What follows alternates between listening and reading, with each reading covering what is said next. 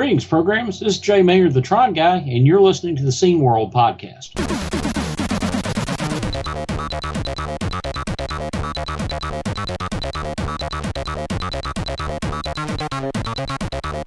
All right, yep. Ready? Okay. Hey, it's me, he's him, this is this thing. How's it going? Good, like always. In a minute, we've got Richie Knuckles waiting right over there. And we're going to be talking about what he's been doing, and we're going to talk about some interesting things, some controversies, and some stuff. So that'll be occurring in just a minute. Before that, though, we'll just quickly touch on some things that have been going on in the world. One of which is that we now have our tech interviews up as podcasts in certain places. Yeah. So we can't. We're in the process of doing this. We can't give you full links and everything yet. But what we can tell you is actually the URL to the RSS XML feed, so you can already listen to it on the page directly, which is what most people do, or you can put it to your podcast app. Might it be on iPhone or Android? And this URL is actually a subpage of the sceneworld.org domain, and that's sceneworld.org/history. So if you were trying to watch this stuff in the car, it makes it difficult because you have to have YouTube open, and it kind of can be a pain. So we've converted it to, well, I should say, has converted it to MP3 so that it can be played as a podcast in your favorite player while you're driving or working out or pooping or whatever it is you're doing when you listen to podcasts. Yeah, because some people asked me if there aren't MP3 versions of the interviews, because they are long, sometimes they are between 1 hour and 3 hours. And these are lengthy interviews because, when pioneers talk, they don't stop. And now you can listen to them in a form of a podcast, even though it's not a podcast. So as soon as we publish the new tech interviews, you can get part of the history and actually listen to them. So once again, sceneworld.org/history, and there you can get direct listening to the things, or hit the RSS feed button and get the RSS feed URL to help yourself. So, yes, what else is happening? Richard Lowenstein. Yeah. You've actually. Talking about Scene World and other things happen too. The Internet Archive, archive.org, actually also hosted our tech interviews as MP3s. So that would be archive.org/details/sceneworld. Also, our podcast is now on Spotify, which is something which AJ wanted since a long time. Yeah, that's one of the big ins to getting on Spotify. Yep. We're legit now. That's true. So, let's summarize. You get the podcast on archive.org on a dedicated collection page, the tech interviews, and we are on Spotify too, which is number 2 after iTunes for podcasts now. And do we get statistics and stuff from them? Yeah. Okay. Yeah, Spotify has statistics. But right now, since it's just 3 weeks ago, we just have it's a slow start. Well, it gets us going. Yep. So, other news that is occurring, I guess Richard Lowenstein. Loewenstein. No.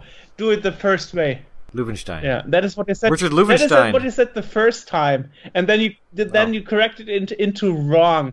I got self-conscious about my bad pronunciation, so I automatically assumed that whatever I did was wrong. No. I don't know why I'm used put in EYS-EEN. That's totally bad. Okay, let's redo that. I always assume that however I said it is wrong, even if I said it right. It's like, oh wait, maybe that's not right. Yeah, Richard Loewenstein has written his first game review in a long time, evidently. I just saw it on Facebook. He posted he was in Return magazine. And the game he reviewed was Worthy. Unfortunately, it's in German, so I can't really tell what he wrote, but But it's there. We'll put a link to that in the description. It's good to have him writing again. He used to write in Amiga Joker, I want to say. Exactly. Yeah, so it's cool to have him back and doing things again. I mean, obviously he's doing things. He's working on Reshoot R, and he did Reshoot, with our very own Altraz. So very nice to see that. Speaking of our very own Altraz, our very own Martin, who is one of our editors and one of our favorite people in the world, he has a song called Elysium. It's Alan Morris and Martin Drake. Martin being our very own. It hit number 1 on the Beatport Top 10 for Trance. Great. That was a couple of weeks ago that hit number 1. It is currently still on the top 10 list as of the time that we're recording this. We'll put a link to that in the description. It kicks ass. Everybody should check that out. Yup. Because Martin's pretty awesome and the music's pretty awesome. So, yeah. Right. What else happened? Oh, yes. Well, last time we mentioned Farming Simulator, and Farming Simulator is now on sale at Protovision's store. I thought they were sold out. They restocked. Okay. Which is interesting because, according to the LoadTech interview they gave a few weeks ago, it was meant that the Z64 release was only exclusively in a physical cartridge release if you get the press example. Looks like they made a deal with Giants to actually be allowed to sell it in a physical release. And interesting is also that, the cartridges are made by Jens Schoenfeld. Same like Zen Journey, it doesn't work if you have certain PLA clones. Yeah, I've also heard that it doesn't fit very well in the machine. And also, it's not NTSC fixed, so it does not work on American machines. Yeah, well, what I can say, it fits in my machines, but it took a long time to find a machine where the cartridge wouldn't actually crash. Because, PLAs, many of them have replacements nowadays. And interestingly, PLA, the Monster PLA, I think it was called, from Jens Schoenfeld, right. Super PLA is what Commodore put in the C64C. Yeah. I don't remember right now the name from the PLA that Jens Schoenfeld used to put on sale, but those that were shipped with the C64 Reloaded actually are not compatible with the Epic's Fast Load cartridge. So that means, guys, if you have cartridges and you have a PLA replacement in your C64, be careful about the combination of the PLA replacements and the cartridges you want to use. So you've tried Farming Simulator and it crashes on your incorrectly PLA'd machines. What is it? How does it crash precisely? Well, it just crashes after the Giants logo, and that's it. Oh, okay. See, I can get past the Giants logo. I can get to the main screen where it gives you, your title and whatnot. I can look at the credits and all that. I can start the game. The second I move my tractor in any direction, it just locks everything up and just goes. Well, I wouldn't say incorrectly PLA'd machines. It's just that not every machine you get nowadays has original parts in it, and some C64 board assemblies actually require certain PLAs, and those are hard to find and all that shit.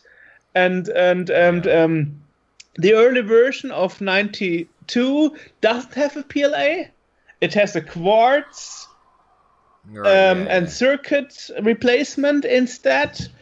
And well, it's just a shame because when I look at this stuff, it just seems kind of sloppy that you wouldn't check your game with all that stuff. And I want to support if there's a game that comes out for the 64 that's new, like I will buy the thing immediately because I want to support anyone that's making things for the computer. I want to be able to say that it's a worth it endeavor to create new products for this. because people will actually pay for them, including me. But if it isn't NTSC fixed and it doesn't work on, you know, certain revisions of the PLA, it really hasn't been tested. It seems like it just I can't justify, you know, shelling out $20 or whatever they want for it for something that I can't do anything with. Well, and I'm not paying money to buy something to play on an emulator. That's just silly.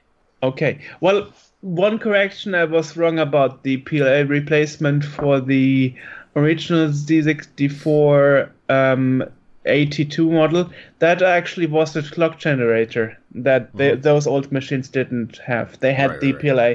It was a clock generator. Well, what you can do, what I did too, is you can actually take a clock generator from Jens Schönfeld or any other clock generator that you can jumper between PAL and NTSC, and then you would be able, if you have also an American or European VIC chip to go with it, you would get an Americanized or Europeanized machine. But as soon as I took my European PAL machine and put it in NTSC, this way, people were saying that the clock speed wouldn't be correct in the timing, and that's actually true, because some games, for example, Star Toast, which we had in the last issue of Scene World, totally relies on the PLA timing. And since the PLA timing goes with 50 Hertz, as here in Europe, you have 220 or 240, 230 volts, depends on how modern your building is that you are in.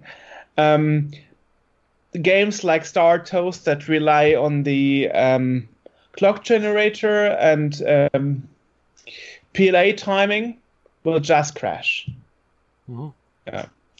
So it works for, let's say, 99% of games, but not for all games. So that's probably what the weirdness in the 128 that I had was that they didn't, you know, it swapped over all the other chips, but I guess not the timing. No, that's not. It's not by switching ICs. It's just that still your voltage has a play in it, and you can't change that. I know. No, I was saying that the 128 that I had, it was supposedly NTSC PAL, and there was a switch, and it wasn't perfect, but maybe that not perfectness, because at the time I didn't know enough about them to really take it apart and understand what I was looking at. See.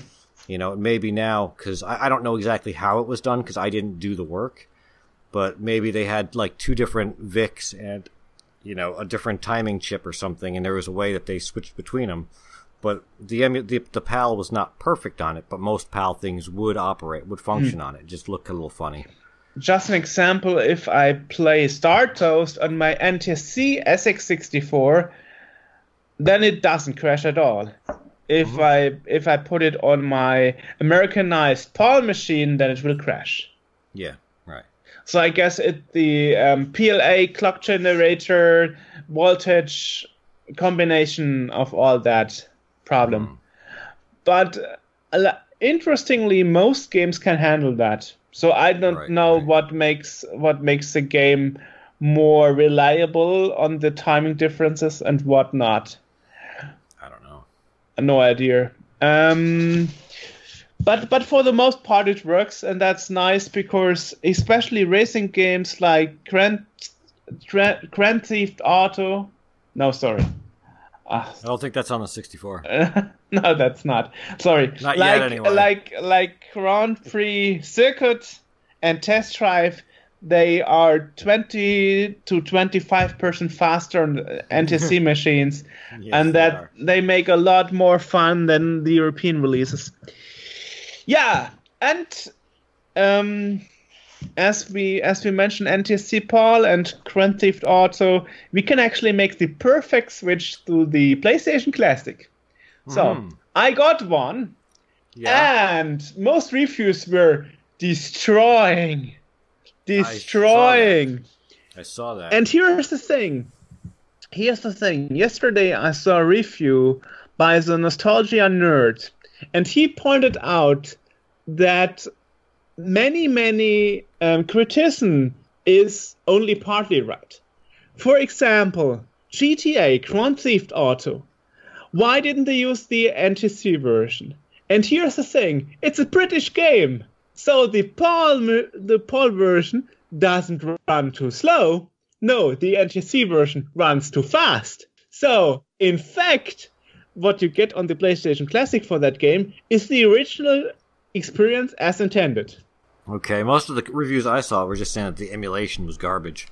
The thing is, it also says that the emulation is garbage in the sound area because, you know, some sounds would have clicking or cut off.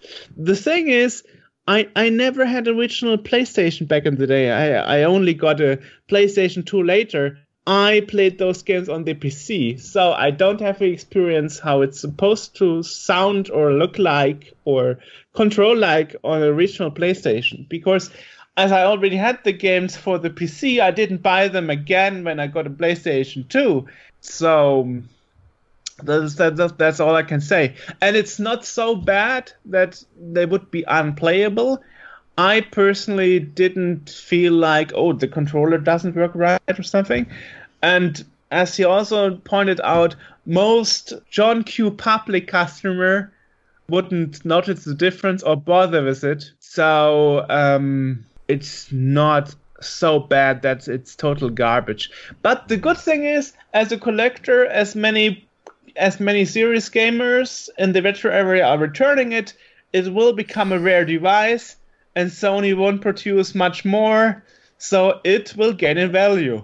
Which is the reason why I didn't return mine to Amazon. I kept it. Yeah. You know? Speaking of the... you have a garbage truck in the background, don't you? No, my lunch is done in the oven. Okay. The timer's yelling at me. Okay, I will wait. Pull that out there. Alrighty. Okay. Enjoy your lunch. Well, I'm putting it in for a few more minutes. Okay. Not quite there yet. Okay. Speaking of the mini consoles, I have been to quite a few Walmarts and whatever other stores are supposed to be in it. I have not seen a single 64 mini. Despite there are released since, I don't know, what was it, August or something in America? There's Atari. There's a bunch of different like flashback games that are there, but not the 64.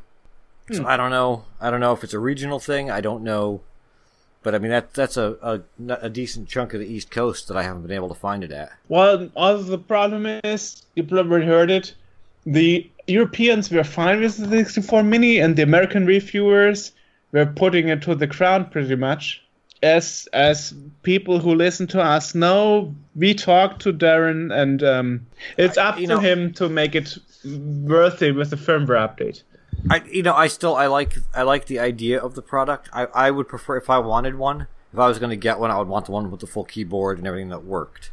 But for your casual, everyday person that wants to go and play some games from their childhood, the Mini is fine, because you don't need to worry about finding 30-year-old hardware and getting it to work and everything. It's just everything's right there, and it can only help to increase the visibility and popularity of everything else that's going on with the machine. Yeah, but the difference here between the DTV and the Z64 Mini that was both by Darren Melbourne, the DTV was more or less bug-free, and the Z64 Mini still has some bugs in it that needs fixing, and that's the difference. Because the 64 Mini is emulation, whereas the DTV was an actual C64 on a chip. Yeah, essentially. But the upside is that there are firmware upgrades, and we can, the errors can be fixed as we go along, so it's not like they're necessarily a deal breaker. I understand why the reviewers give it the reviews that they've given, but at the same time, for what it is, it's perfectly fine. It's, it plays the games. I would never want to use it to play a keyboard-intensive game, but, for freaking playing, I don't know, Iridium, is that a game that you just play just use the joystick with? I've never actually played Iridium, so I don't even know what it looks like. Yeah. So you don't like the OSD keyboard layout? I've never liked the on-screen keyboards where you have to like move around and select all that stuff. It's just, Well, that's actually, as you mentioned it, the big advantage of the 64 Mini. The PlayStation Classic will never receive a firmware update, so it will stay the way it is. Yeah, which buckles my mind, because nowadays your photo camera has firmware updates, your smartphone, your DeCT phone has firmware updates, your TV, your refrigerator and toaster oven have firmware upgrades. Not yet. Oh, I've seen some that do. Refrigerators? Well, yeah, we got smart devices and crap over here. They're connected to the internet and stuff. And yeah. Anyway. So now the world is waiting for the official Sega Mega Drive Mini or Genesis Mini. It's because not out yet. No, that's the 8 games one. Yeah, there is a Sega Genesis Rewind that or Flashback or something like that I see in stores all the time. Yeah, and that's the 8 games version. Okay. Yeah. But Sega announced a few months earlier that they want to make their own version. They don't want to do it over 8 games anymore, because, as we know, the 8 games flashback machines had bugs. You know, I mean, they are out in various versions since 8 years, and they didn't really manage to make a version that is not having issues. And the funniest thing is that the latest version that I also have and I didn't return works perfect with NTC US and NTC Japan games, but it has hiccups in fluency with music on PAL releases, which is funny because usually it's the other way around.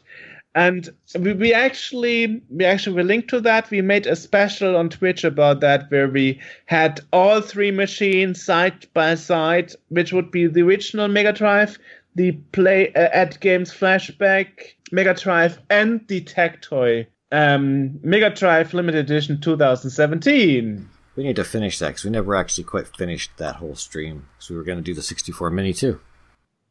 Yeah, we have 2 unfinished streams that we should continue sometime next year, I guess. Alrighty, yeah. Well, so you would say that collectors shouldn't return their PlayStation Classics? You know, I don't.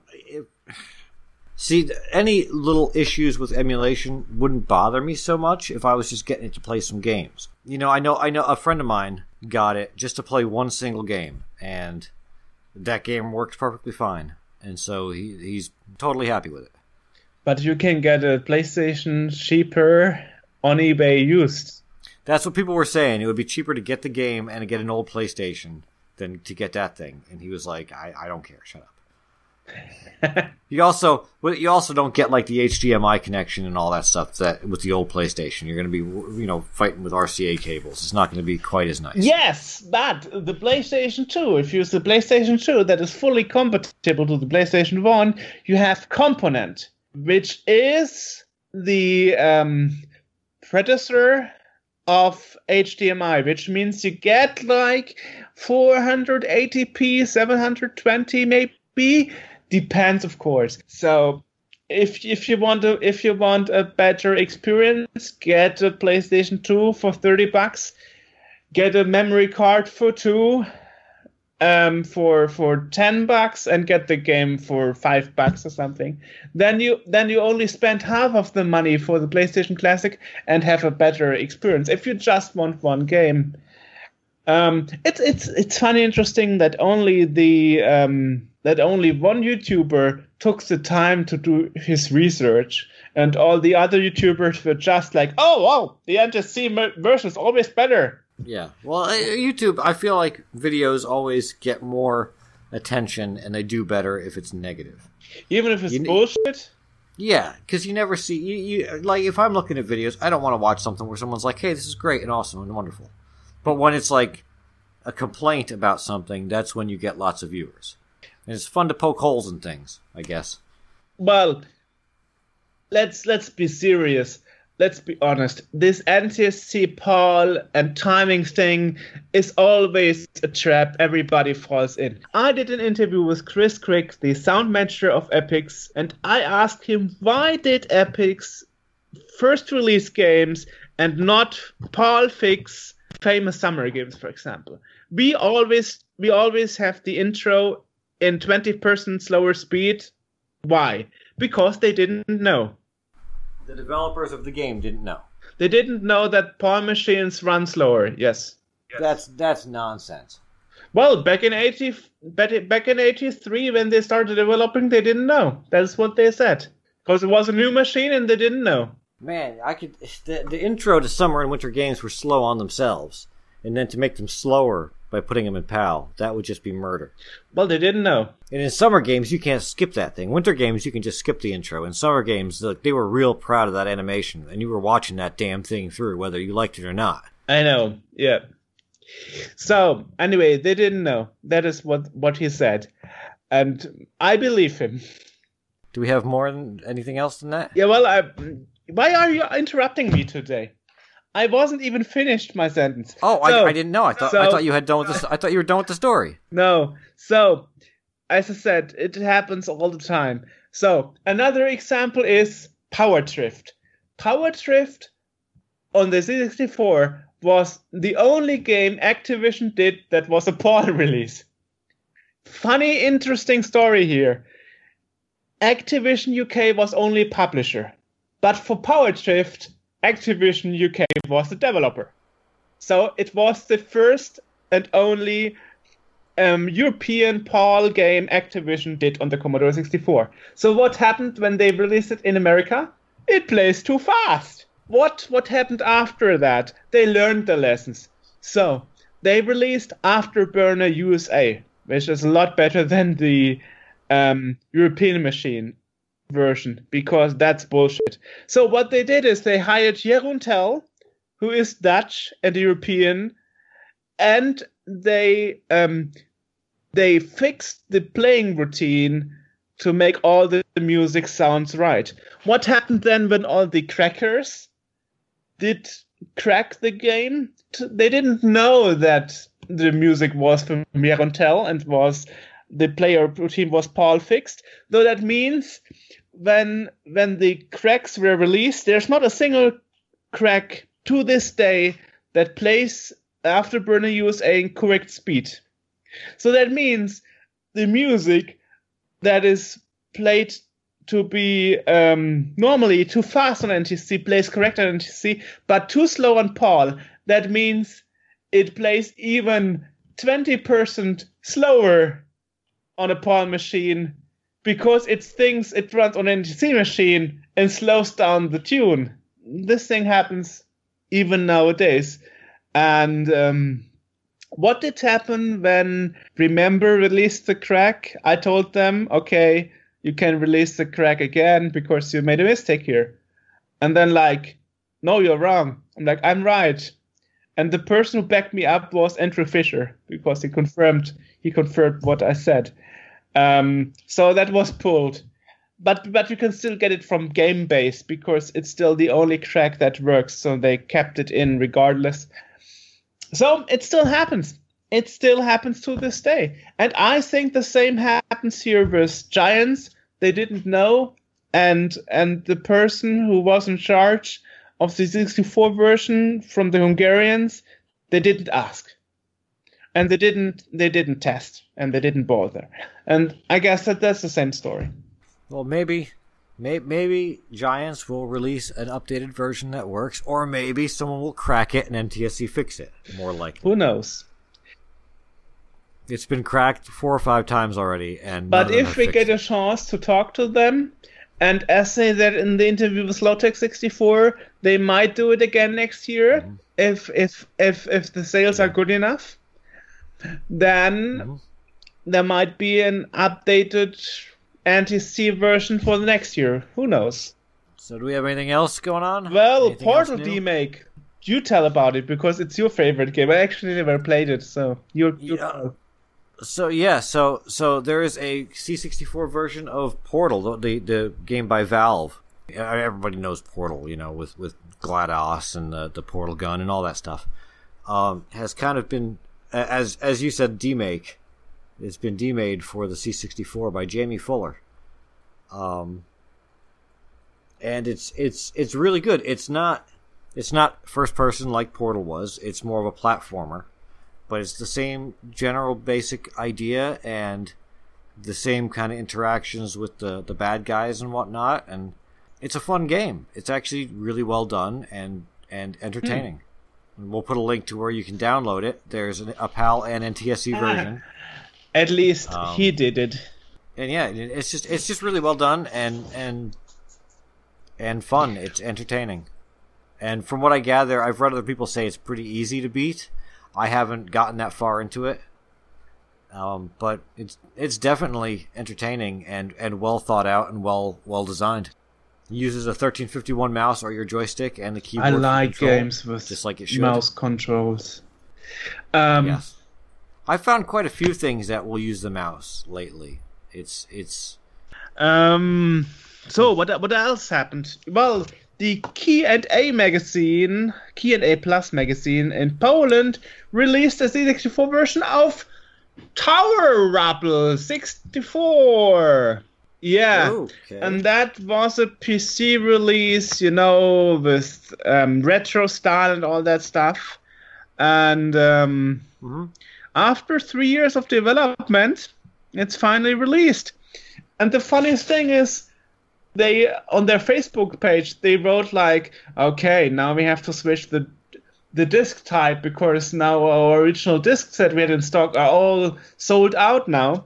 That means depending on the color of the diskette you get and the color of the center protection ring, you can actually make out which batch you got. That's funny. So I got the second batch. And one of the later ones of the second batch, because the first ones were white and mine is gray. And as we all know, Verbatim came in different colors. So I'm always finding it nice when companies and publishers care and not sell the games on bullshit branded diskettes. Poland is releasing a lot of great and crazy stuff lately. Well, we had the Power Supply 64 guy. A lot of stuff is coming from Poland these days. It's nice. So, that's all I can say, I think. From my side, at least. We should probably go over and hang out with Richie Knuckles, who's been hanging out over here patiently, quietly waiting for us. Hi, Richie. Yay! Welcome to the podcast. Want to hear a real quick funny anecdote? Yeah. There's a bar in Easton that I rent arcade games to. So it's sort of like a little mini barcade. And I was there to provide the arcade games for their bar. And a friend of mine that I haven't seen in quite a while, but we've kept in touch on the internet, but he used to come to my arcade when he was young. Zach, how old are you now? 27 he is, okay?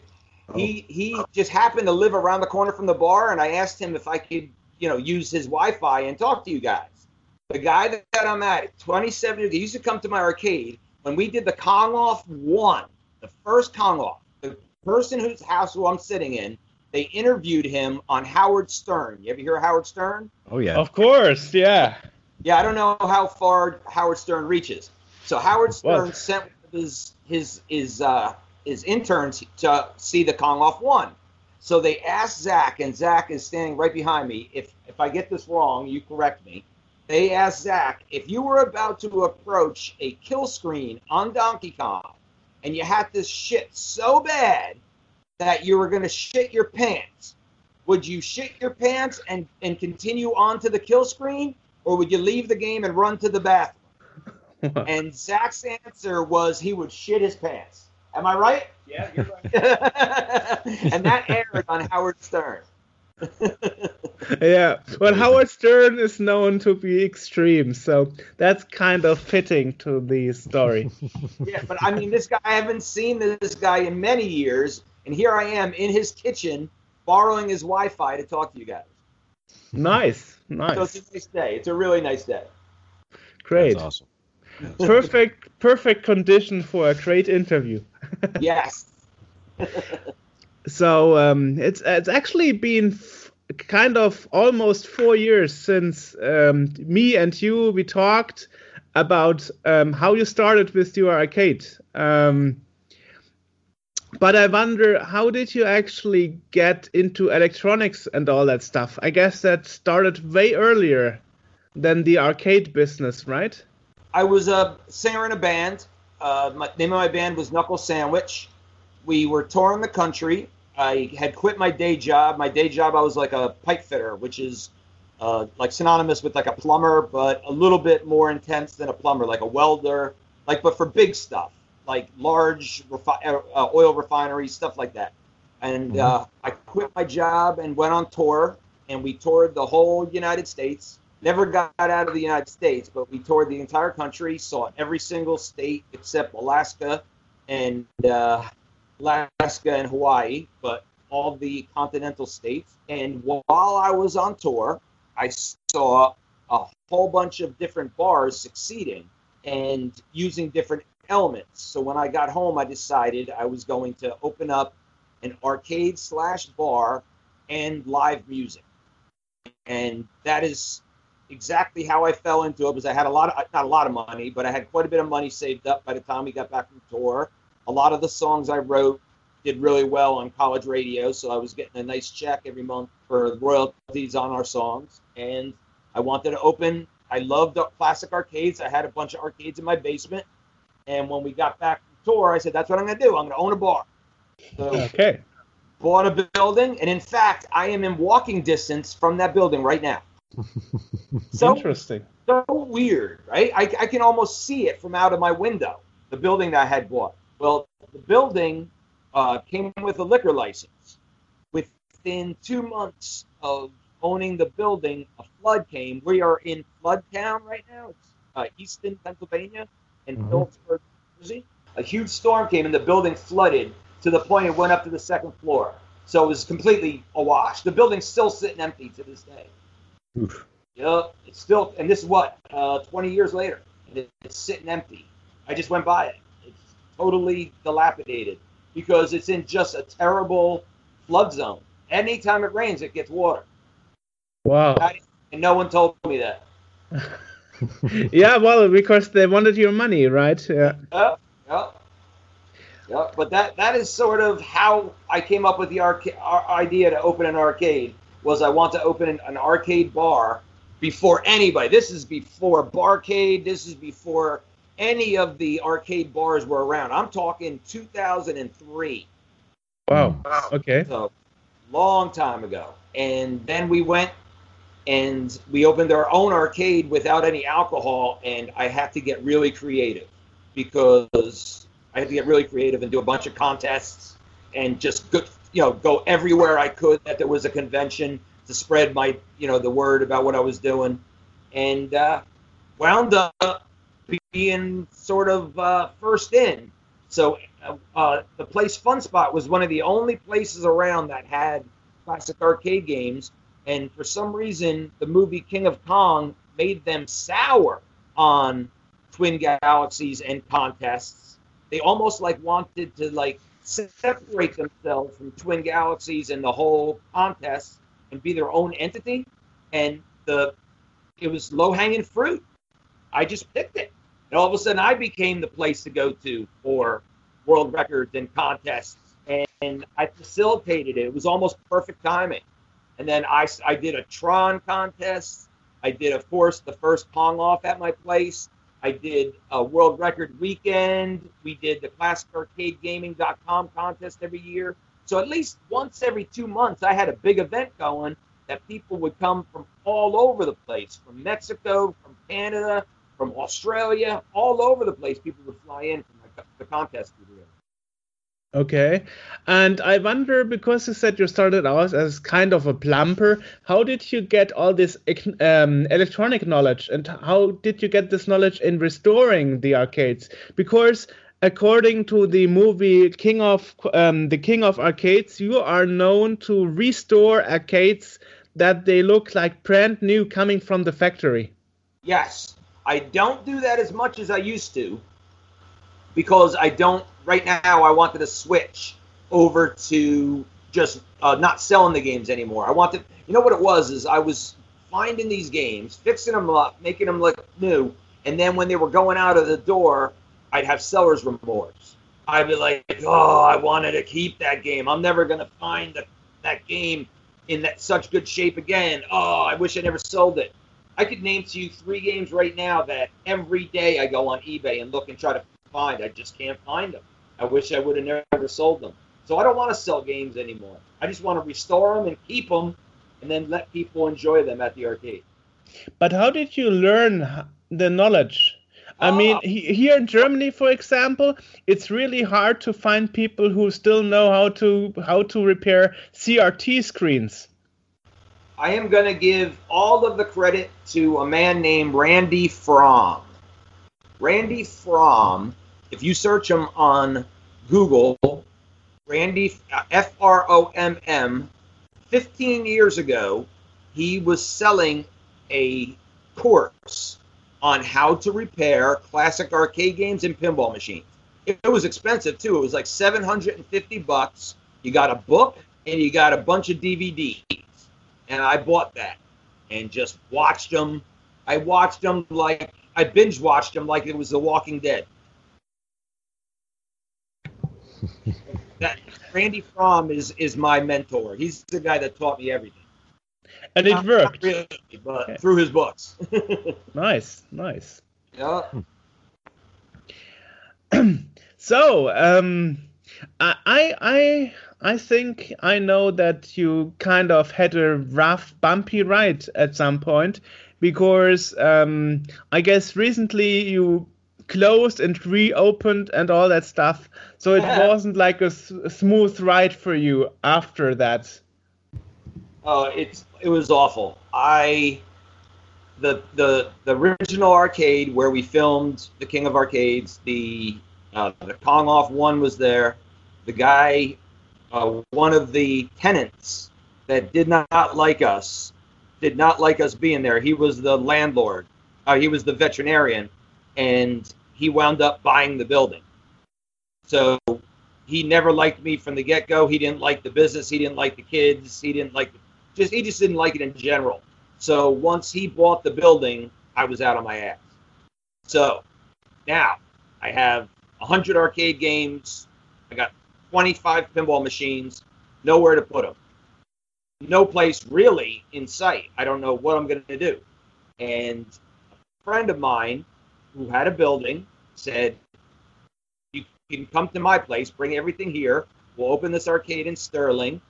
So I spent 4 months of my life bringing everything over to his place.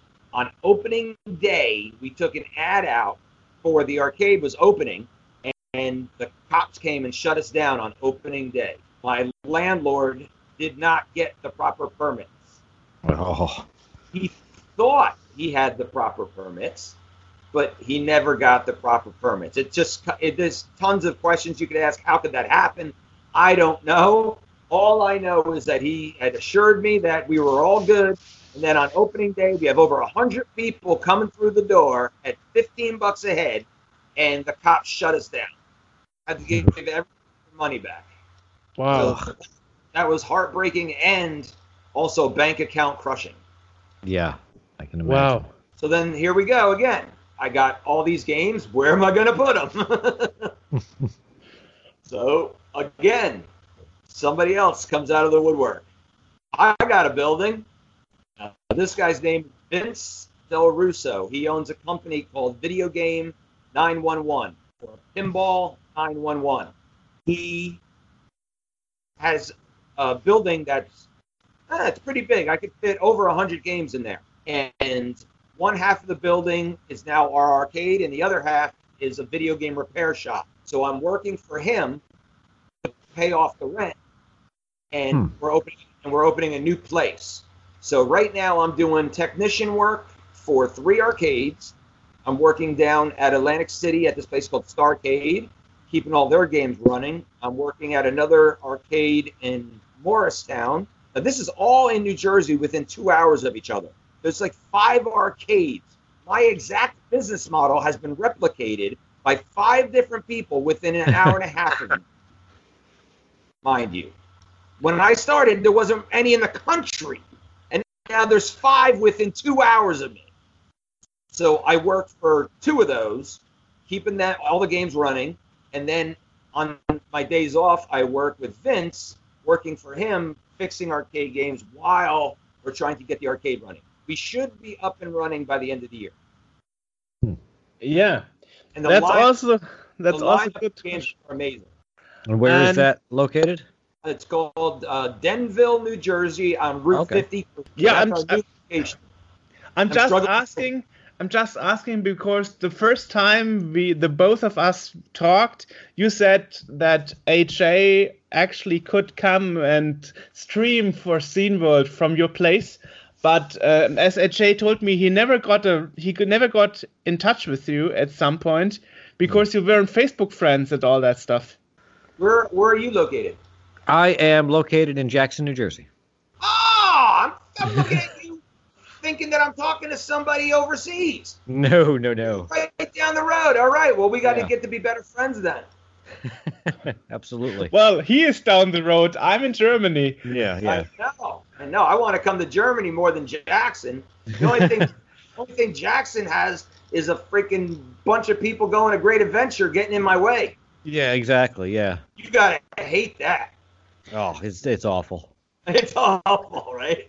I've lived here for a bunch of years. I've never actually been to Great Adventure, so I couldn't even tell you what it's like.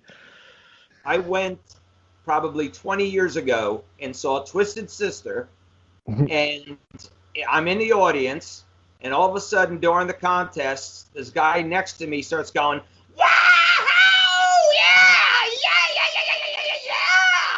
Like a rock star, and I'm like, "Who is this guy?" And then he's like thrashing his hair around, and his hair's going all over the place. And then all of a sudden, I look at him better, and I recognize him. It's Sebastian Bach of Skid Row. And he's standing right next to me, screaming every lyric, along with Twisted Sister. And then I guess Dee Snider recognized him and pulled him on stage. And I followed him like we were together. I saw an opportunity. So I followed Sebastian Bach up on stage and got on stage and started singing on the mic with both of them. And then after the song was over, Dee Snider looks over and goes, "Sebastian Bach, yeah!" And they're like, "Who's your friend?" And Sebastian's like, "I don't know this guy." And they're like, all right. "Oh, he's got pipes. Well, you see, the chemistry already works well. Yeah. So if you are ready by the end of the year, I guess hopefully HA can make up some time for that. Yeah. Yeah. Work on it. Yeah, so be open and you just give me a shout through Facebook and just give me an idea of what you want. What game is it you want to do? I have no idea. I don't know. We were going to do a live stream from the place and just kind of, sort of showcase everything you got and what's going on. Oh, that's fantastic. All right, well, let's get that done. Let's get that done sooner than later. Okay. Actually, what are you doing this weekend? Because Billy Mitchell is going to be at the arcade this weekend playing Donkey Kong. All right. Well, I just thought that would be a good one because Billy gets a lot of traffic. He gets like 1,000 people on his stream. Yeah. But HA has met Billy Mitchell already, right? Yes. I did meet him at the first video game con. Yeah, I'm the one who brought him there. Mm-hmm. I know. I saw your live stream, and I said to HA, like, I saw the live stream yesterday night at 3 a.m. while I couldn't sleep. And then HA said, okay, well, this sounds interesting. I could go to a video game con. And then I was like, okay, it's a Kickstarter thing, crowdfunding. And then HA was like, okay, this is too cheap. This can't be real. I'm like, yes, it is real. And then he was surprised how crowded it was on the first video game con, right? You barely could get a parking place. I did a lot of work for that event and did not get any of my expenses recouped. But the guy, that's why I've never been back to another one. And I brought about, I think, 6 games, and I also got all my friends to bring games. So there was a good, like, 25 games there, and the guy didn't even give me, he actually stiffed me on my expenses. Oh. So that's why I've never been back. I'm not going to say any names, but that's why I'm not associated with the Video Game Con anymore. I see. And that's why Billy and Walter have never been back. Oh, that's hurting, of course. Yeah. That's why we're going to do our own. We're going to do a competing one. After the arcade's up and running, the Con-Off, of course, is in California, but we're going to get everybody together, all the New Jersey collectors, to do an arcade-based one. I don't really know much about the consoles, but it's mostly going to be arcade. So all of the local collectors are going to bring all their super rare stuff, and we're going to do our own. Well, that sounds interesting. So maybe, AJ, you can attend. Absolutely. You know, the first Video Game Con that we went to was it was awesome. There was a lot of stuff going on and a lot of games and everything. And the following ones, and we won't include this in there because I don't want to talk badly about anything, but the following ones just didn't quite have the same vibe to it, you know? Yeah, he burned his bridges, the dude. He made a lot of money. And he crowdsourced it. And I advertised on my web show. I had a web show, and we made the goal on my web show. I know. I saw it live. Yeah. Yeah, live. We achieved his goal on my web show, and that's how I can't understand when the guy rakes in that much money, can't even pay the people that helped them get there. Really hurt my feelings. I mean, the idea of the crowdfunding was to pay the people that. Right, that's happened, what right? Under the impression, yeah.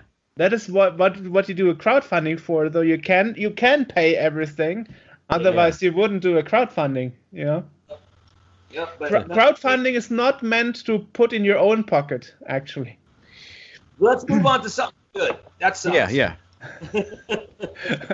Well, what else is there good? Well, okay. So you can ask me about the Con-Off that we just did one in Australia. Really? I just got back from Australia. Nice. That's the second Con-Off in Australia. And there's a guy in the UK that's talking to Walter Day and Billy Mitchell about doing a Con-Off in London or in England. And Billy and Walter, of course, say, well, that's Richie's thing, so talk to him. So I'm waiting for this guy to call me. He's supposed to be calling me about setting up a Con-Off in England, so that'll be huge. That will be, yeah. So there's been Con-Offs in Australia and the U.S. Have they gone? It hasn't gone anywhere else, though.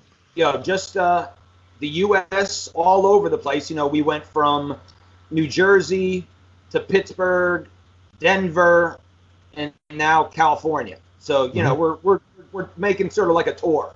We're doing a tour of the country. After California, the next one after California, I think we're going to Montreal, Quebec. So we're going to finally do one in Canada, I think. Cool. But it's growing. And for anyone listening that doesn't know what the Con-Off is, maybe you can just kind of go over like what happens there and what it is actually. Very good. Thank you. It's the Donkey Kong World Championships in a nutshell. The first 2 days are a high score competition. Everybody's going for a high score to get a bit of prize money, but the big prize money goes to the finals on Sunday. The top 8 players face each other in just one-on-one matches. So whoever came in first plays 8, 2 plays 7, 3 plays 6, and so forth. And bracket style, just like in college basketball. And Robbie Lakeman is our reigning champion. And the Australian Con-Off, Robbie wasn't there. This is kind of hard to get to Australia. And Estelle Gaffinet won the one in Australia. And the year before that, a guy named Shane won the Con-Off in Australia. So Shane, I forget his last name. I can never remember his last name. But Shane and Estelle won the 2 in Australia. And Robbie Lakeman has won the last one here in the U.S. Oh, yeah. I've heard about that. I remember the name, Robbie. Yeah. It's actually at Robbie's house this past weekend.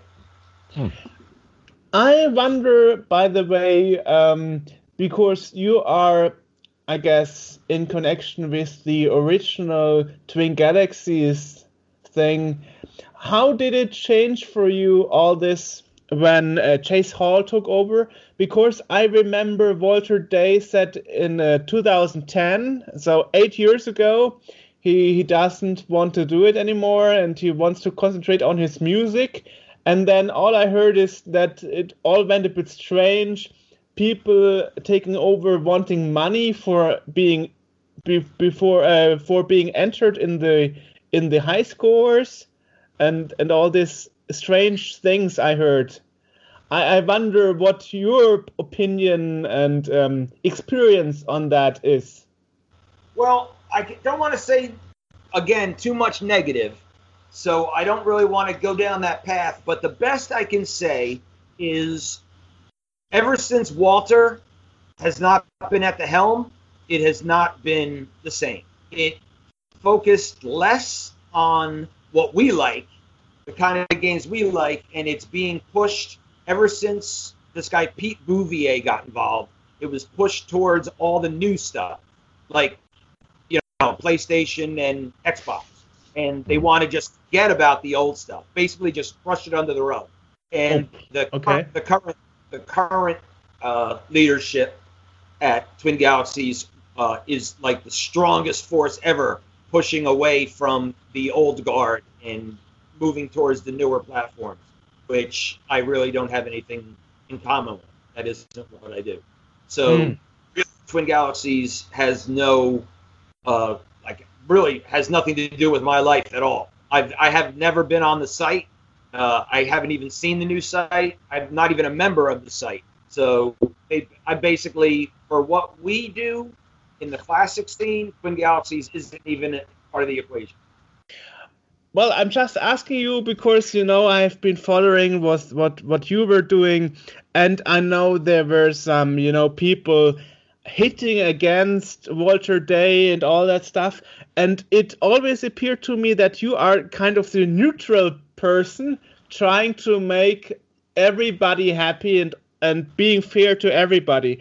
I remember, for example, a presentation from Mr. Awesome, Roy Sheldon, I think is his name. Sure. And I don't remember which game it was, but it was a trackball game. Missile and he said, Missile Command, exactly, yes. And you explained that there were different settings for different trackball sizes. And while all other people were saying, oh, he is crazy, that's bullshit, you were the one saying maybe he's right, maybe he has a point here, and you were trying to explain it for the audience that didn't understand the technical difference. And that really impressed me, that you could be neutral and not say, you know, like it's bullshit or being negative about it. You said maybe he has a point. So I always found this impressive because I think it must be kind of hard if somebody comes out and says something against your friends. Yes, and I really try to stand behind my friends, the people that, like, Billy Mitchell has come under a lot of heat, a lot of heat. Last night it was 3 a.m. and he was streaming Donkey Kong, and I left work. I had an hour drive to go home last night. And when he heard that I was falling asleep behind the wheel, he called me and we talked. He talked me all the way home. Stayed up from 2:30 to 3:30 in the morning just to make sure I made it home. The second I got in my driveway, he's just a good friend. So when all this came out about him, I felt just, you know, I stand behind my friend, you know, and believe me, I know him so well. There is no way he used MAME. He doesn't even know how to use a computer. He doesn't even know how to buy airline tickets on the computer, never mind program MAME to cheat. So it's just impossible. And I know people get mad at me for they tell me I'm blind, but I know the guy good enough to know that it's impossible. Well, what was the basis of it? It was someone did like a video like analyzing the video of how the screen redrew or something, and and they said it only could have been MAME to do that, and I think I could be wrong in this assumption, but I think they used the movie The King of Kong as Billy's submission is what they used as evidence. How could they do that? That was from a movie. Like, isn't there a way that if it's a film being edited that could have changed the way the frames draw? I don't know. I don't know enough about it. All I'm going on, and again, people say there's too much evidence showing that he did. I'm just saying it is physically impossible for Billy to have done this unless he had an army of technical people doing it for him. And if that was the case, don't you think these people would have came forward by now? Right. And I know all his friends. I can't think of a single person that's technical that knows how to do it. Except you, of course. I know how to do it, but he never asked me. The funny part about it is he's never asked me to do it, but Dwayne Richard has. Dwayne Richard called me on the phone and asked me to do it. Exactly what Billy is accused of. Oof. Dwayne called me and asked me twice. In person, he asked me, and on the phone, he asked me to do it. Not a smoking gun. I don't know what it is. But it's not actually how it started. It all started with Todd Rogers, actually. Yeah, well, again, I don't know enough about the story about Todd, but the only thing I can say is the stuff that Todd did at Activision, the stuff that Todd did in front of all of the Activision employees, in front of all of those crowds. He was like a 17-year-old kid. How could a 17-year-old kid cheat in front of all these adults that know the game better than him? They programmed it. How could that have passed if it wasn't real? The stuff that he did on his own when he was a referee and whatever he did, okay, that I have no clue. I'm not even going there. I'm just talking about the stuff he did live in front of the Activision refs. They took that away, which I thought that was wrong.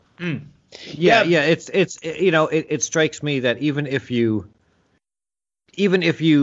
cheated once in something happened and that score is false or whatever, everything else that you've done is still, if you've got the high score for something else, it makes no sense to take it away if you got that legit and then this one over here isn't legit. It's like that's still a high score that still should be there. But it's politics. Again, I'm good friends with Todd too. I like Todd as a person, so that's why I could have investigated and went on. I just don't have time. I don't have to investigate all that. So I'm actually not very knowledgeable about the Todd situation, other than in person and knowing him for 20 years. He's a good guy. Well, I can throw in some bits to this story because at this time I knew the main editor of Twin Galaxies Online, and he asked on his Facebook page, do any of my friends know anybody from Activision, from the old guard? I'm like, yeah, well, I'm in touch with David Crane. And David Crane was one of the co-founders and even the coder of the Trackster game. I know David Crane did football. And they interviewed him, and he said, yes, the Todd Rogers record is entirely possible. And after that interview, one week later, on all the forums and so on, you could read that people were like, no, David Crane is not correct here. I used an artificial intelligence and let the computer play by itself, and he couldn't possibly beat the record, So. Educate me, because I could be wrong. When they do the artificial intelligence running the game at best, are they using original hardware or are they using an emulator? I have no idea. I would venture to guess it's an emulator, because you can't you can't have the AI. It would be an extra layer of difficulty to have it, using the original hardware. This would be more of something where they put the game into an emulator and have the AI handle the emulator because it's easier to get the inputs. Exactly. That way. Exactly. So knowing emulators and knowing how emulators run different games, if it's not original hardware, I don't see any credibility in it. Mm-hmm. Well, they said it's not possible by the original source code, the assembler code. But I'm not a coder. I don't know if me too. Again, I'm not smart enough to really give you an educated guess on that. But again, in the end of the day, the way that they tried to wreck Billy's and Todd's life over this, it's a little extreme. I was getting hate mail. Like severe hate mail for just saying that I backed Billy and Todd. And I only back Billy and Todd because they're dear friends of mine. Like both of them would take a bullet for me.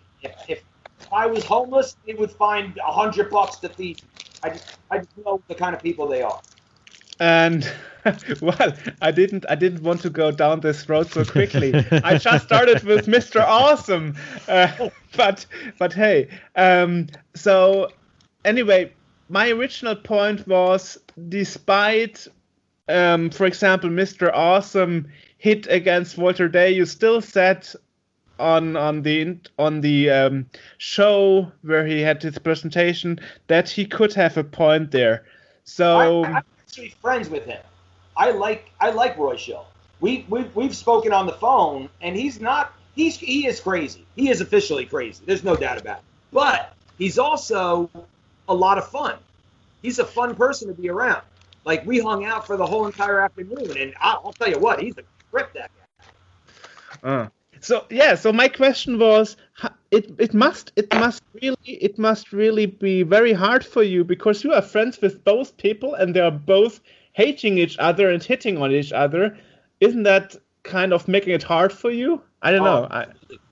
I'm not going to name any names, but there was a girl, a female reporter type person in this scene that I loved. Like, we were really, really good friends. And we spoke almost every day. And I felt bad, but she was getting a lot of hate. A lot of people were hating on her. And she basically made me make a decision. All of my friends or her, because she hated everybody. It was like she was in a war with everyone. So she said, you're either friends with me or you're friends with them. And I don't let someone decide who I'm friends with. So now she actually even went online and bashed me after being really, really good friends, saying that I'm part of the problem and all this. It really hurts. So you're really a good person, trying to be fair to everybody. Thank you. Well, that was just my impression. Because I was like, oh man, this is crazy. He's totally behind Roy, and he is behind Walter Day, despite they are both, in a fight about Missile Command. Like, wow, this is absolutely crazy. And it's on YouTube. Everybody can see it. So I'm like, wow, So at this point, I knew, Richie, that you are a fair person and you are trying to get behind things, even if it's negative for other people that you like. So I really find this difficult, but I guess you are preferring to go the honest road, even if it's hurting them other people. If there's, again, I don't have any answers that other people don't have. I'm not smarter than anybody else. I just know what's in my heart. I always go by my heart, what I feel in my gut, Right. So what's happening now? Are you trying to, re-establish the good old times? Yes. I mean, there must be a goal after all this smear stories, I would say. Well, right now, what drives me is I have almost every game that I want in my collection. I'm missing probably 4 games. There's 4 games that I want. Other than that, I have everything else. I'm totally satisfied. I just need 4 more titles. Once I get all 4 of those, then I'm done buying games forever. I'm done. Keeping all my... I'd say I've got about maybe 300 machines right now. Half of them are in California, half of them are here on the East Coast, with a lot of really good titles that no one is able to play anywhere else. And part of my time is dedicated to John Weeks and the Museum of Pinball. A lot of my machines are out in Banning, California. John Weeks runs the Museum of Pinball in Banning, California. And he is one of my best friends, one of the greatest people on earth, and his collection is so amazing. He's got a couple thousand pinball machines. Couple thousand, not couple hundred, couple thousand. He's got close to 1,000 arcade games. So I donated about 100 machines to him and his arcade museum with the plan to one day move out to California when Faithy's old enough and join forces with him and actually turn his place into a theme park. Wow, that sounds like a good plan. And when do you think Faithy would be old enough to do that for you? 18. Well, I don't know how old she is now. So well, you don't know how old Faithy is? Shame on you. I never asked you. Yes. I guess like, don't know, 13, 14 maybe? Good guess, 12. 12, okay. 12. Yeah. Well, do you ever watch my Facebook? Do you watch what I do on Facebook? Yes, but not regularly, of course. Well, I'm not stalking people usually. Well, if you followed my Facebook, you'd know everything about Faithy, because that's really all I post about. Like I said, I'm not stalking anybody, so probably I didn't follow you enough. Yeah, not enough. yeah, but I picture. just see my picture. Of course, I see. Yeah, that's Faithy. Of course, I know. Well, I just took the movie, which I think was from 2011, and added some more years to it. Actually, right now, this very second, I just got a text message from a guy named Sid Seattle. Do you know who that is? No, doesn't ring a bell for me. Sid Seattle is the founder of a group, I guess you'd call them a clan, of people that play video games, like a video game team called the Score Chasers. And he's from Seattle. And the text that just came in right now was, what color does Faith want for her jersey? That was what my text just said. So Faith is going to be on Team Score Chasers. Nice. Shout out to my buddy Robert Rasek, a.k.a. Sid Seattle, and his Score Chasers. So, I don't know. Well, you already said all by yourself. I didn't have to ask too many questions. It's the best kind of interviews. I knew exactly what kind of you were looking for, right? I knew. Yeah.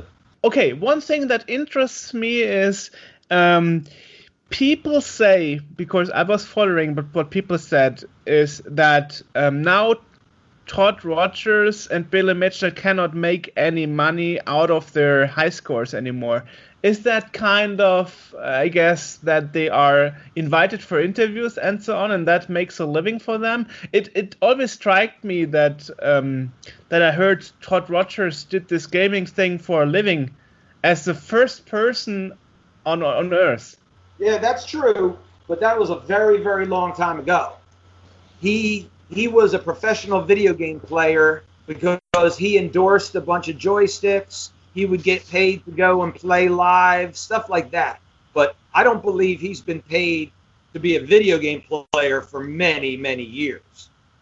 Now, on the flip side, because of the movie The King of Kong, Billy, because of that the fame, Walter and Billy get paid appearances every single weekend. Right. So whoever said that Billy's unable to make money off of his video gaming career is doesn't know anything, because every single weekend Billy's getting paid thousands of dollars to go somewhere else. So you say so you say that all this scandals didn't really hurt. No, in fact, I think the scandal helped him in many ways. One way first is now Billy plays Donkey Kong like at least every other day. For the last 6 months, he's been playing every other day. So now he has a chance to win the Kong off because he's at $1,050,000 on average now. He's getting up there almost every third game's over $1 million. So now he has a chance to actually win the Kong off. That would be amazing. Yeah. Yeah, I just saw that just a couple months ago. He posted almost over 1 million points. Yeah. In a live stream.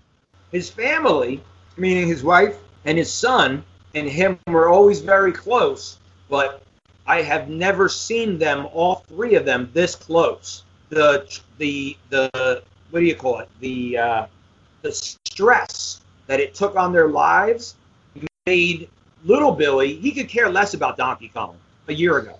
Little Bill, Bill's son, couldn't even get 100,000. This weekend, he's coming to my place, and he's up around 500,000. He may get a kill screen. His kid. So it made his kid pay more attention to what he does. So it brought him closer to his son. His wife is actually taking an interest in what he does in video gaming, which in the past, Evelyn could care less what he did. She basically just separated the lives. In fact, I think this drama created a better life for Billy Mitchell. In my eyes, that's what I see. Oh, plus it also put him in the, it put his name really in the spotlight for a bit again, and yep. Everyone wants to talk to him to find out what's going on with it. So that's also, Yeah. Someone once said all publicity is good publicity. Yeah, so. They tried to hurt him, but I think in the end they're helping him. Right. I wonder how this all started. That getting rid of all the old stuff that Twin Galaxies made big and restarting. I don't know. Well, from what I hear, I don't know how true it is, but from what I hear, Jace Hall has his own problems financially. Well, I don't know Jace too well. I just got in touch with him because I wanted to talk with Walter Day, and so far Jace always helped me. I personally cannot say anything negative about Jace. He's very friendly and personable guy. He's very likable. There's no doubt about it. He's got a likable way about him.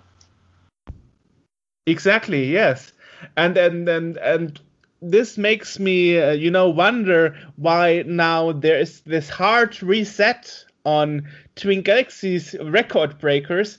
And if you look at how old those peoples are that make the allegations against, Todd Rogers and Billy Mitchell, they are in their 20s. And suddenly they are tech experts for old arcade games. Yeah. And Atari games, and I wonder how does this work, Well, I guess if you want a world record and you can't achieve it, the best way is to make the person who has the world record not have it anymore. Yeah. So your opinion is, just to summarize it, you think that Todd Rogers has his record and Billy Mitchell has his records, and they shouldn't have been thrown out of Twin Galaxies for good? Absolutely not. That's awful. They made Twin Galaxies. They were the founding fathers of Twin Galaxies. Well, that also brings up another interesting point with Twin Galaxies, which is that when you look at the world records and whatnot, Guinness pretty much relies on Twin Galaxies to sort of police themselves. And I've heard a lot of people say that it's time to sort of make them not the official scorekeepers for all this stuff. And that if you're going to have a verified, record score, then the record people have to, the Guinness people or whoever it is has to be there to witness it and whatnot and have their own standards rather than just relying on what Twin Galaxies tells them. Well, that's absolutely true, because we know in the past when that jerk-off, Patrick Scott Patterson, was a referee, he was doctoring the submissions to Guinness. That's why Rudy Ferretti freaks out, because it's proven that he kept Rudy Ferretti out of the Guinness book when he should have been in it and put his friend and his wife in instead. And that's proven. Well, nowadays, since the last 8 years, retro is so big that you could find other experts in the field that could work for the Guinness Book of World Records as a referee instead of Twin Galaxies. So it's not entirely possible. It's not entirely impossible to find independent people. Yeah, there's a guy named Doc Mack. He owns the Galloping Ghost Arcade. I think he's going to start a competing scoreboard against Twin Galaxies, but only to the classic arcades. Wow, that's new. I didn't know that. Okay. I don't know that for a fact, but that's the rumor. Well, one thing that always struck me as strange is I never was able to get a permission to interview anybody of the new Twin Galaxies. Chase Hall always said no, which is kind of sad because I would like to have their opinion as well, you know. Yeah. But no.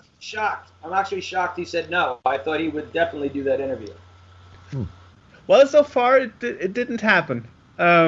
Maybe after this podcast is out, maybe he will change his mind. Yeah. So, well, we always try to have neutral point of views and try to get all sides of the story, you know. So that's actually what I would like to do. So let's see what's happening. But I'm very happy that you are very open about it and not bitter, because before we did this interview today, Jay, I actually wondered, can we ask about this topic, or would Richie hit us? You know. So.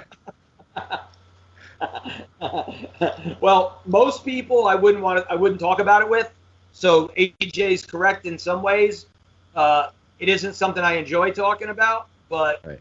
I figured for you, you know, you've been so good to me over the years.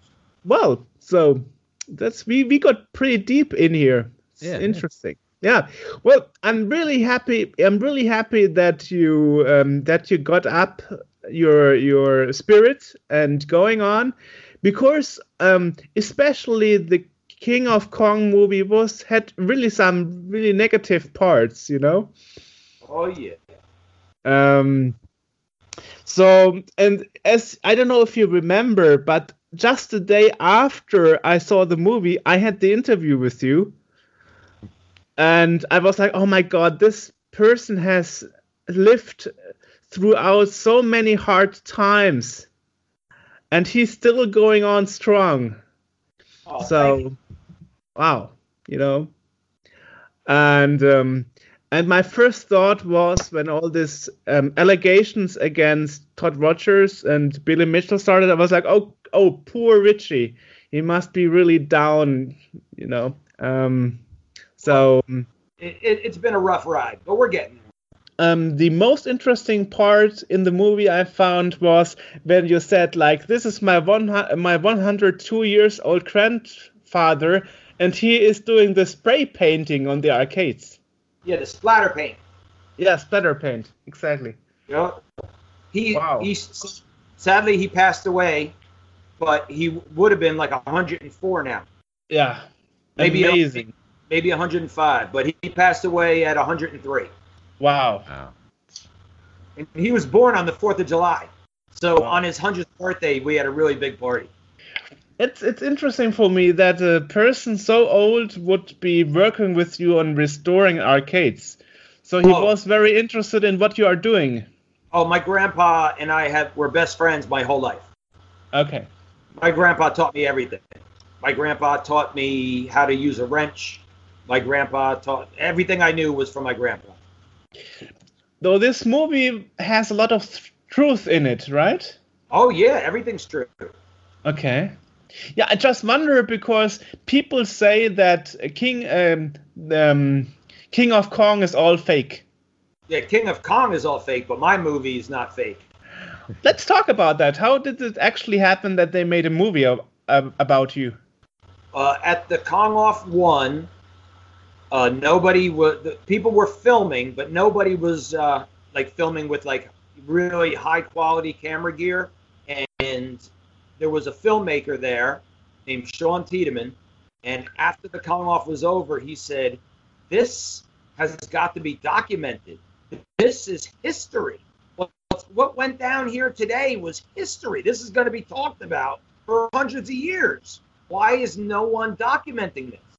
So he asked me if he could document what I was doing. So he just followed me around with a camera for close to 3 years. And I had no input on what he did. It was all what he got on film and what story he chose to tell. My opinion, it could have been a lot better. There was a lot of footage he got that he didn't use that would have been, a little bit more controversial and like crazy and fun. Like I got into a fist fight at the Smithsonian and I got kicked out of the Smithsonian when Billy and Walter and I were there. I actually got dragged out of the Smithsonian by the cops, and he had it all on film and he didn't use it. But all in all, are you still happy? I love the fact that like we talk to a lot of people that are European or that are or elsewhere in the world, but talking to you, it's like this dude's from Jersey. These are the stories that my friends and I have. Like got a fist fight at the Smithsonian and got taken out by the police. Like, yeah, it's totally stuff we would do. For my defense, it was St. Patrick's Day. Yeah. So I did have a few beers in me at lunch. Then went back over to do more interviews and then got into a fight. I have the feeling the two of you will be good friends after this podcast interview. Yeah. Yeah, but I wanted to say before AJ interrupted, but all in all, you were happy with the movie, how it came to be. Yeah. Despite the negative parts. That's a really hard question, especially because I don't know who's going to listen to this. But I am happy with what it has brought me. I'm happy about how people see it, and parts of it make them feel like they can go out and achieve their goals. So yes, that part I am proud of. But I really thought it could have been better, in my honest opinion. I hope Sean doesn't hear this, but I feel it could have been better. Well, you are always honest in your views, and that's totally okay. And this is also why I was looking forward to talking to you in this interview, because I know you wouldn't make things up. Oh no, I got so many stories.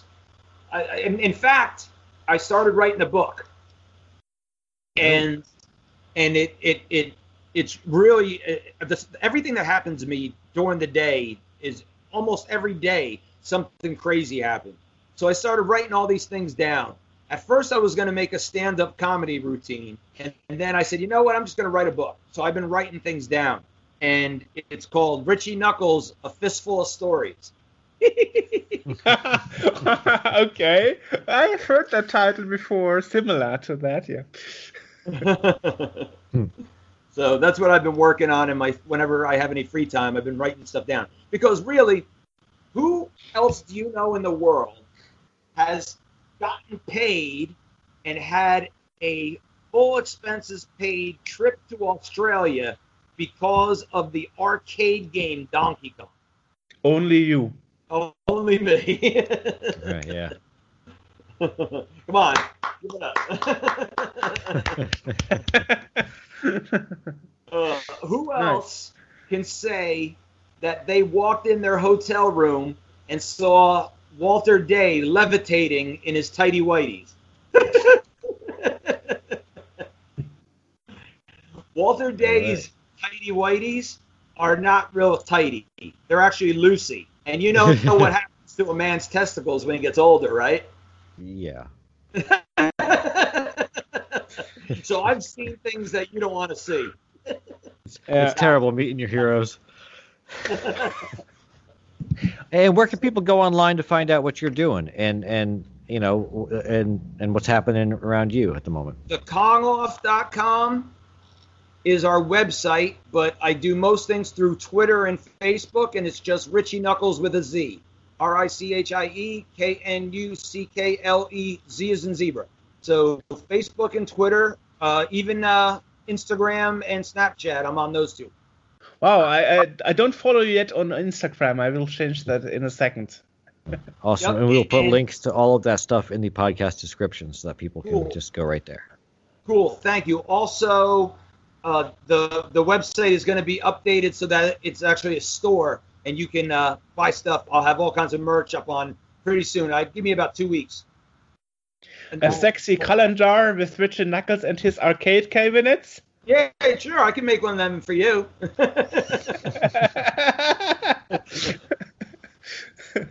All right. I love you guys. Thank you so much. Yeah, thank you. Bye-bye. Awesome. Thank you. All right, stay in touch, okay? Of course, definitely. Okay. See you guys. Bye-bye. Bye.